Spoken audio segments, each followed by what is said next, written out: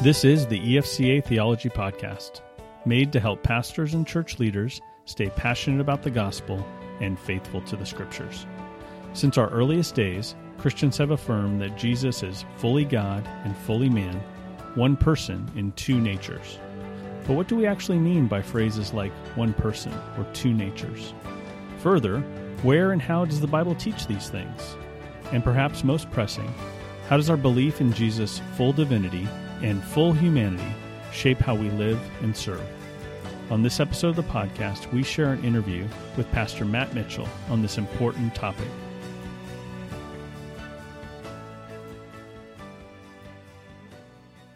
Welcome to the EFCA Theology Podcast. I'm Brian Ferrone, and I serve as the Director of Biblical Theology and Credentialing for EFCA West, a district in the EFCA which includes Arizona, Utah, New Mexico, and parts of Nevada, Idaho, Texas, and California. Today we're at Trinity Evangelical Divinity School in Deerfield, Illinois, talking with Dr. Matt Mitchell, pastor of Lance Evangelical Free Church in Lance, Pennsylvania, about one of our central convictions, namely the belief that Jesus Christ is fully God and fully man, one person in two natures. Now, in just a moment, we're going to get to that discussion. But before that, I would like to start by asking you, Matt, a question. Actually, I want to start, honestly, back up. I want to thank you for being willing to do this. Thanks, Brian. It's a joyful privilege to be included. Now, in a second, we're going to talk about this, but I do like, at the beginning of these interviews, to give the people I'm speaking with a chance to share about the books they're reading. Often, there is a book or two on the topic at hand that is very helpful or very encouraging. So maybe you could share a few of those books with us related to Christology. Absolutely. Yeah, I love to recommend books. The one that's helped me the most with today's topic, and I'm sure I'll mention it again and again as this interview goes on, is God the Son Incarnate, The Doctrine of Christ, by Stephen J. Wellum in Crossway's Foundations of Evangelical Theology series. Wellum is a professor at Southern Seminary. It was because I was reading Wellum this last Christmas that I suggested that we do Christology in this interview. Not because I'm good at it, but because it was totally feeding my mind and soul. Wellum is incredibly helpful in understanding and unpacking the classical theological categories of Christology, especially the distinction between nature and person, which I know we're going to talk about in just a bit. Anything else you want to add at that point? You mentioned here, and I love this. I love that book by Wellum. I think that's going to be helpful for us. You also said you're reading some other things, and I'd be interested if there's anything off topic that might be helpful to you. Yeah. The other thing I'm reading a lot about right now that just fascinates me, and I think that we need more of in the evangelical church in America today, is biblical lament. I'm reading Rejoicing in Lament by J. Todd Billings at Western Theological Seminary in Michigan, Brazos Press. The subtitle is Wrestling with Incurable Cancer and Life in Christ. So it's obviously not just academic, but this professor guy who's suffering, he's really suffering, is also steeped in the scriptures and in the biblical language of lament that says, this is not good. This isn't right. This hurts. Lord, help. Why, Lord? This is not the way things ought to be. So like I said, I think the American church doesn't speak that language very well on the whole. It's coming back. I'm seeing encouraging things out there being produced that retrieve the lost language of lament. Michael Card, the musician, wrote a little Nav Press book in 2005. It's on my nightstand right now, too, called A Sacred Sorrow, Reaching Out to God in the Lost Language of Lament. Wow. My phrase for that is tear-filled faith. Lament is tear-filled faith. I'm not good at it. I don't like it, but that doesn't mean I don't need it. There's so much suffering that we experience, and there's so much the Bible's written in this genre. I mean, Lamentations, right? Yeah. So I want to learn more about that. One of the things that happened to me when I came here to seminary was I discovered the place of suffering in the New Testament. I think I knew it was there. I didn't know how prominent it was. I didn't know that the New Testament authors thought that there was power in it. This was news to me. The fellowship of sharing and suffering. Exactly. Right? There was a place for it. It did something. And then I remember I came across this article by Carl Trueman called What Do Miserable Christians Sing? I don't know if you've ever heard of this. Yes. And it was just this fascinating commentary on the fact that we tend to sing sort of saccharine, fluffy, joy and joy only and American joy only kind of songs. And I remember reading Trueman's article, and even hearing you talk about these books reminds me of that, just that unique place that suffering has in God's plan for us and his work in this world, and the kind of faithful response it is to a broken world that's being redeemed. So I appreciate you taking the time to share those. I know they're off topic, but I think it's fun to sort of think about some other things before we think about the big stuff. Now we're going to think about the big stuff. All right. And so I want to start with my first question. Question 1. In Article 4 of our EFCA Statement of Faith, we say this, we confess this. We believe that Jesus Christ is God incarnate, fully God and fully man, one person in two natures.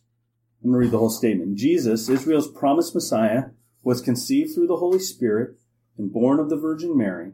He lived a sinless life, was crucified under Pontius Pilate, arose bodily from the dead, ascended into heaven, and sits at the right hand of God the Father as our high priest and advocate. Now, to begin, I want to kind of focus in on those words, fully God and fully man, one person in two natures. And I'm going to ask you to do something that's probably not fair, certainly not easy. But I want to ask you, Matt, could you give us a good, understandable definition of what we mean when we say that Jesus is fully God and fully man, one person in two natures? No. All right, we're done. That was easy. I'll get as close as I can, though. Thank you. But this is, it's the center of everything, right? Who Jesus is. It's the deep stuff. It's the deep end of the pool. Okay, so fully God and fully man. 100% God, 100% man. One person in two natures. Now, those two words probably need unpacking a little bit. What's a person? What's a nature? Nature is actually the easier one to define. It's kind of the what something is. Nature is the collection of attributes and capacities and qualities that make up something. So with fully God, it's everything that it means to be God. It's the stuff, if I can use that word, of what it means to be God, the whatness of God. And so the same with fully man. The human nature is the whatness of being human. The collection, location of all the attributes and capacities and qualities of human are what a human nature is. It's human stuff. So nature is the what? Nature is the attributes. Right. So the person is the who that possesses the what. Now, I find it really hard to explain what a person is without using the word person in the definition. But you're not alone. No.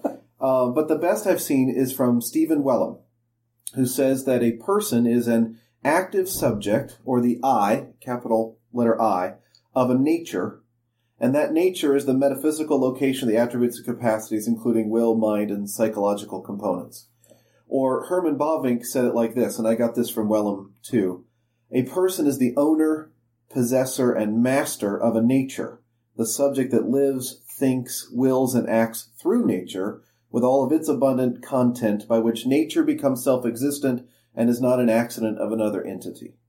So I know that's a lot, but my way of boiling it down is that nature is what and person is who. And Jesus is a person with two whats, fully God and fully man. Well, I find that very helpful, to kind of boil it down into this who and what distinction. And what I heard you saying here was when we think of nature, we need to think of those attributes or characteristics or capacities, all those kind of things, all the adjective kind of things, the descriptors. And when we think of person, we need to think of the subject kind of things, of the who, of the identity, of the... And it's hard. It's one of those words that you want, every time you define it, you want to use it in the definition. Right. And we were told somewhere in school that breaks some kind of rule. So I love this distinction of the who and the what's. And I love how you kind of describe Jesus as he's one who with two what's. I think that's very helpful, man. And very strange. I mean, we don't experience anything like it. I mean, you and I, Brian, we're persons that have one nature. There's one Brian Ferrone. Everybody says, praise the Lord for that. and he has one nature, a human nature. One who, one what. But Jesus is one who has two whats, both fully God, fully divine, and he always has been, as God the Son. And since the incarnation, he is fully man, fully human as well. And that's an amazing miracle. It's what we celebrate at Christmas every year. I like to change the name of Christmas Sunday at our church and call it Incarnation Sunday or Hypostatic Union Sunday, but it just hasn't caught on yet. Doesn't have quite the same ring to it. The advertising doesn't work out just like you would hope.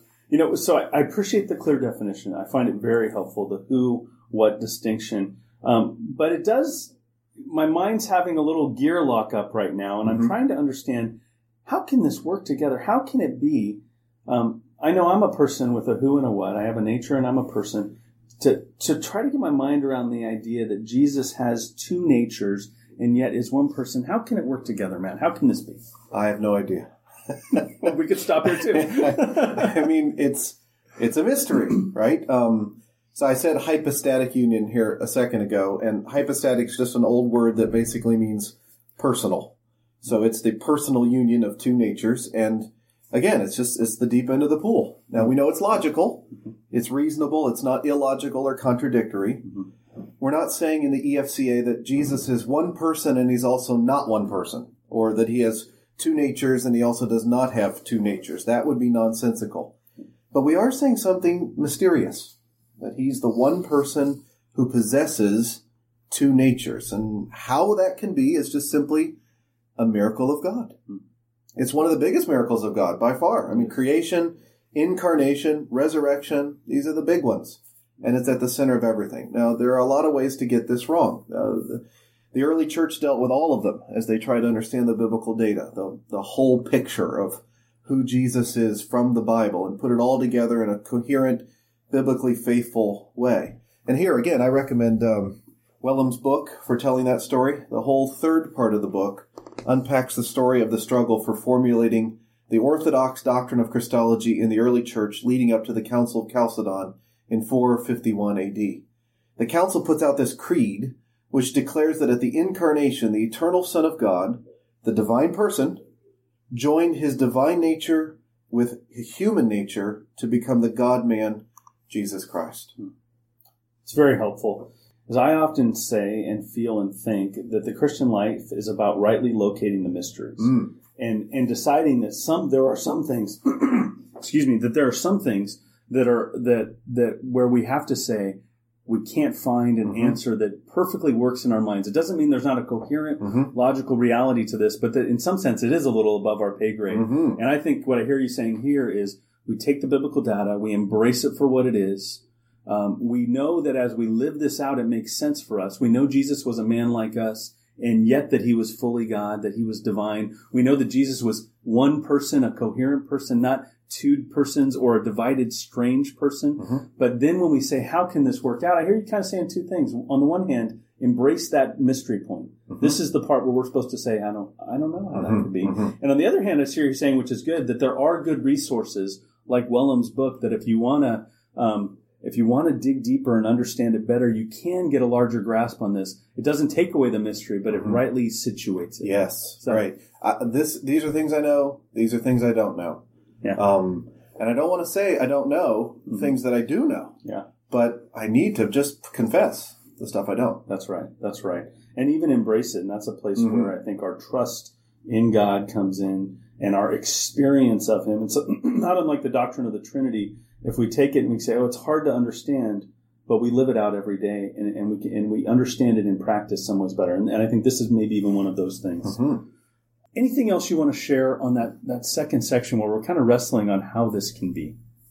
Not that I could think of, yeah. Then I think a great way to kind of continue this conversation is to wrestle with some of the ways we can get this wrong. The early church had this data. They believed these things. It's not like they sort of defined orthodoxy kind of back onto the Bible, but they recognized an orthodox way of speaking about this in the 4th century. And as you mentioned on the way up to that, they kind of bounced around and got it wrong. So let's talk a little bit about how we can get this wrong. Okay. So there are 4 parts to our EFCA statement: fully God, fully man, one person, two natures. And we can go wrong in all 4 of them. So we can go wrong in saying that Jesus is not fully God. That was the problem in the early church of Arianism. Arius thought that Jesus was a created being and not God the Son. Tremendously created being, just a mega being, but a created being and not the second person of the Trinity. But the Apostle Paul talked about Jesus as the one who was in very nature God, Philippians 2, and the one in whom all the fullness of the deity lives in bodily form, Colossians 2. And the Gospel of John, right? In the beginning was the Word, and the Word was with God, and the Word was God.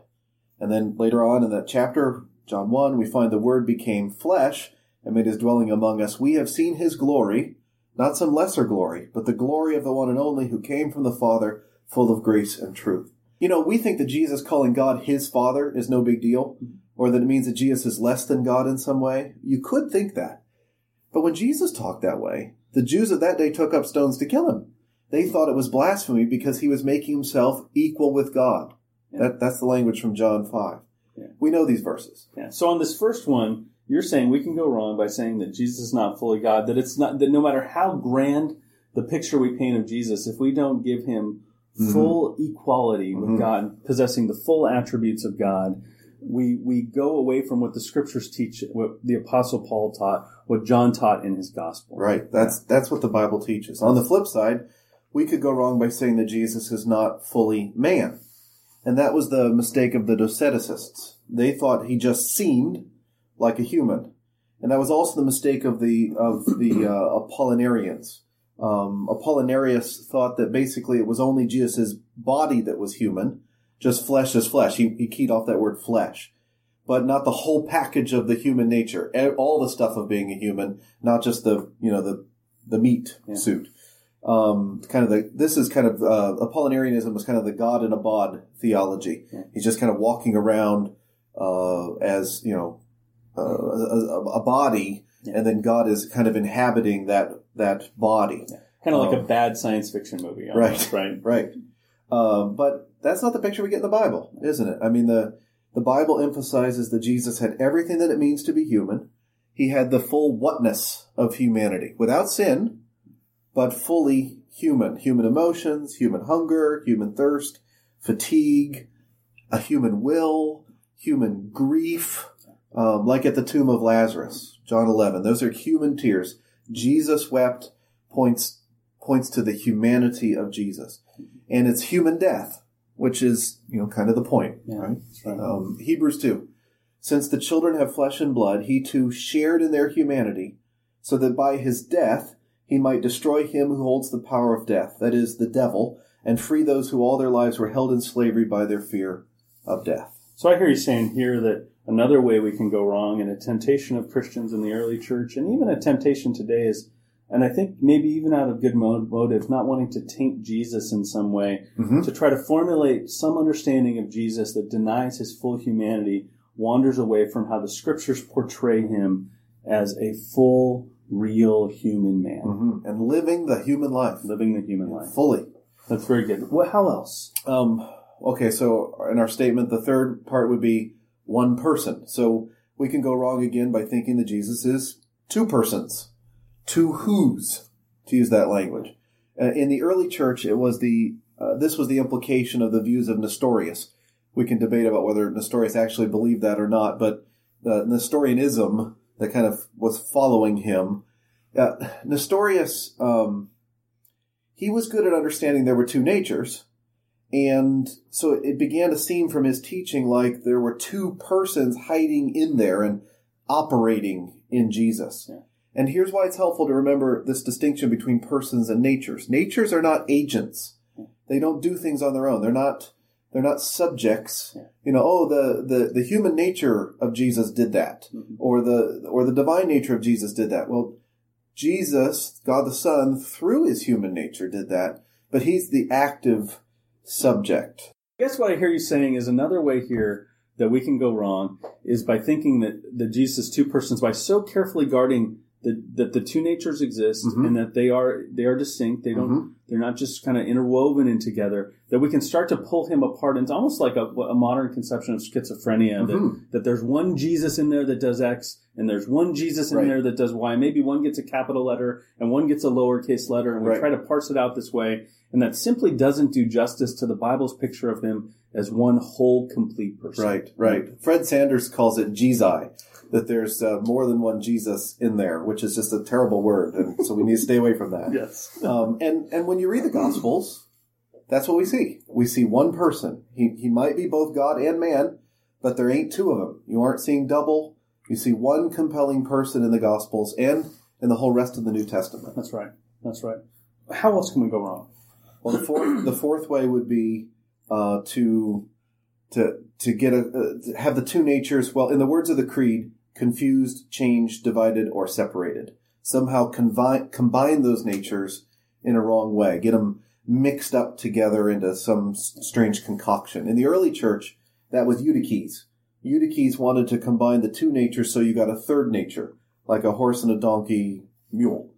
But the Son of God remained God. He never gave up being God. He just added to his divinity real humanity. So these two natures, the two whats, are always joined together now in Jesus, but they're not changed or confused. Does that make sense? Mm-hmm. It does make sense. And I think walking through these things, it's helpful to see, it's helpful to learn from the past and how people have gone wrong so that we can confess today and believe things that make sense. And it makes sense that Jesus is one person. Mm-hmm. And it makes sense that he doesn't have some kind of strange third type of nature Mm-hmm. that would sort of be human Mm-hmm. and would be mostly divine, but rather he has two complete natures. He has those two whats, that they together are in that one person, and that is that's the Savior we know and follow. That's the Savior who was crucified and rose again. That's the Savior who lives now and will reign forever. That's the one we love. That's the one we love. And I think, like, some people would say, why does this stuff matter so much? And I think, even as I think about an analogy, why does it matter to know my wife as she really is and love her for who she really is? It matters that we know these truths about Jesus because we want to know him rightly, right? We want to love him truly. We want to understand how he is our Savior as fully as possible. You want to worship the right God. That's right. And this is who he is. That's right. This is the God-man. It's important to get that right. Yeah. Now, these are powerful truths. They have deeply shaped each of us, millions of others, the world we live in, and they will shape eternity. My question is, and I think one of the good ways to get at why these truths matter so much is when we talk about them, in one sense we could talk about them in the abstract, but much more powerful is to talk about them in the ways they've impacted our life. Sometimes we can think about how to live them forward by hearing how people have lived them in the past and the difference they have made. So I want to ask you, are there 2 or 3 or 1 maybe specific times in your life where this truth, that Jesus is fully God, fully man, one person in two natures, has made a real difference in your life and ministry? Like every day. Right. But let's pick a couple. Every single day. I'd say especially at Christmas and Easter. But I mean, this is kind of the truth that holds the whole universe together. So every single thing is affected by this. There's in the whole of Christianity, probably the Trinity itself is a higher truth to contemplate, but this is really part of that mystery too. So, that's right. So Christmas and Easter. At Christmas, this last year, I was reading Wellham. I was thinking about this interview, and I got to do one of my favorite kind of hospital visit, which is a newborn, born around Christmas time. And I got to hold a little guy, and his parents are looking over, and they're smiling. They're as happy as they ever be. It's the firstborn for them. And I'm holding him, and I think, God the Son took on all of this when he came on his Father's mission. So there's wonder and worship that this doctrine creates in us. We didn't solve this doctrine today, right? We gave the broad contours of the doctrine: fully God, fully man, one person, two natures. We said what it is and where we could go wrong, but we don't know how this is possible, and that's a good thing for us too. So I guess part of you're asking the so what question. Part of that for me is mystery is good for me. It's good for my soul to know there are things I don't know. There's things I do know. One person, I don't have to divide him up somehow. But I don't have a clue as to how this is possible or how it works. It's miraculous. And that's not a bad thing, right? That's a good thing. I love that story, that picture. And when you have those moments where you encounter, it's a wonder that children can be born in the way they are. And anybody who can't grasp that probably just hasn't held a baby recently, right? And I think when we have those moments and then we reason back to the wonder of Christ, it's good for our souls, and it reminds us of what it really is, a miracle. The incarnation really is the defining miracle of human history. It's powerful. Anything else when you think about how this has really made a difference for you? Anything else you want to share? Well, I guess I just want to say more on that mystery leads me into worship. Just like I need biblical lament, like we were talking about earlier, there's me not understanding things tells me that there are things that are greater than me. And that is good for my soul, not just the knowing that I'm limited, but knowing that there are wonderful things beyond my comprehension that lead me into wonder, into worship. The other side, I guess, would be, from Christmas to Easter, because when Jesus came and he did this miracle, when God did this miracle of the incarnation, it was, in the words of the Nicene Creed, for us and for our salvation. Mm. So there's no salvation unless this doctrine is true. Yeah. The cross, he took on flesh, he took on humanity so that he could die as our representative and substitute. If he doesn't do that, then he doesn't, that Hebrews 2 passage we read, we don't get saved. And he needs to be fully God to personally reconcile us to God. And he needs to be both of those at the same time and forever, without confusion or mingling or separation, for us to be saved now and forever. And he is. That's who Jesus is. If he stopped being that person, we would be doomed. Yeah. I mean, there's just nothing stronger than this. I'm often asked, why does the EFCA spend so much energy in trying to keep its doctrine healthy and trying to stay faithful to the Scriptures, even as we try to be open and be a believers only but all believers church? Mm-hmm. We spend a lot of energy on trying to have the worship of our churches rooted in the truth. Mm-hmm. And I think what you just shared is the reason. It's that the gospel holds together in the particulars. The gospel holds together in light of a real Jesus who is really a person, who really has both natures fully, completely, who really died on the cross. That Jesus died on the cross. That Jesus rose from the dead. That Jesus reigns in glory now. And what I hear you saying is these truths are, when they come down on any given Easter Sunday or another Sunday, they make a huge difference in the way that we worship, in the way that we come before our God. We're talking about ultimate reality here. That's right. Yeah. Thank you for listening to this episode of the EFCA Theology Podcast. You can find more episodes by searching EFCA Theology Podcast in any podcast app or on the web at efca.org/podcast.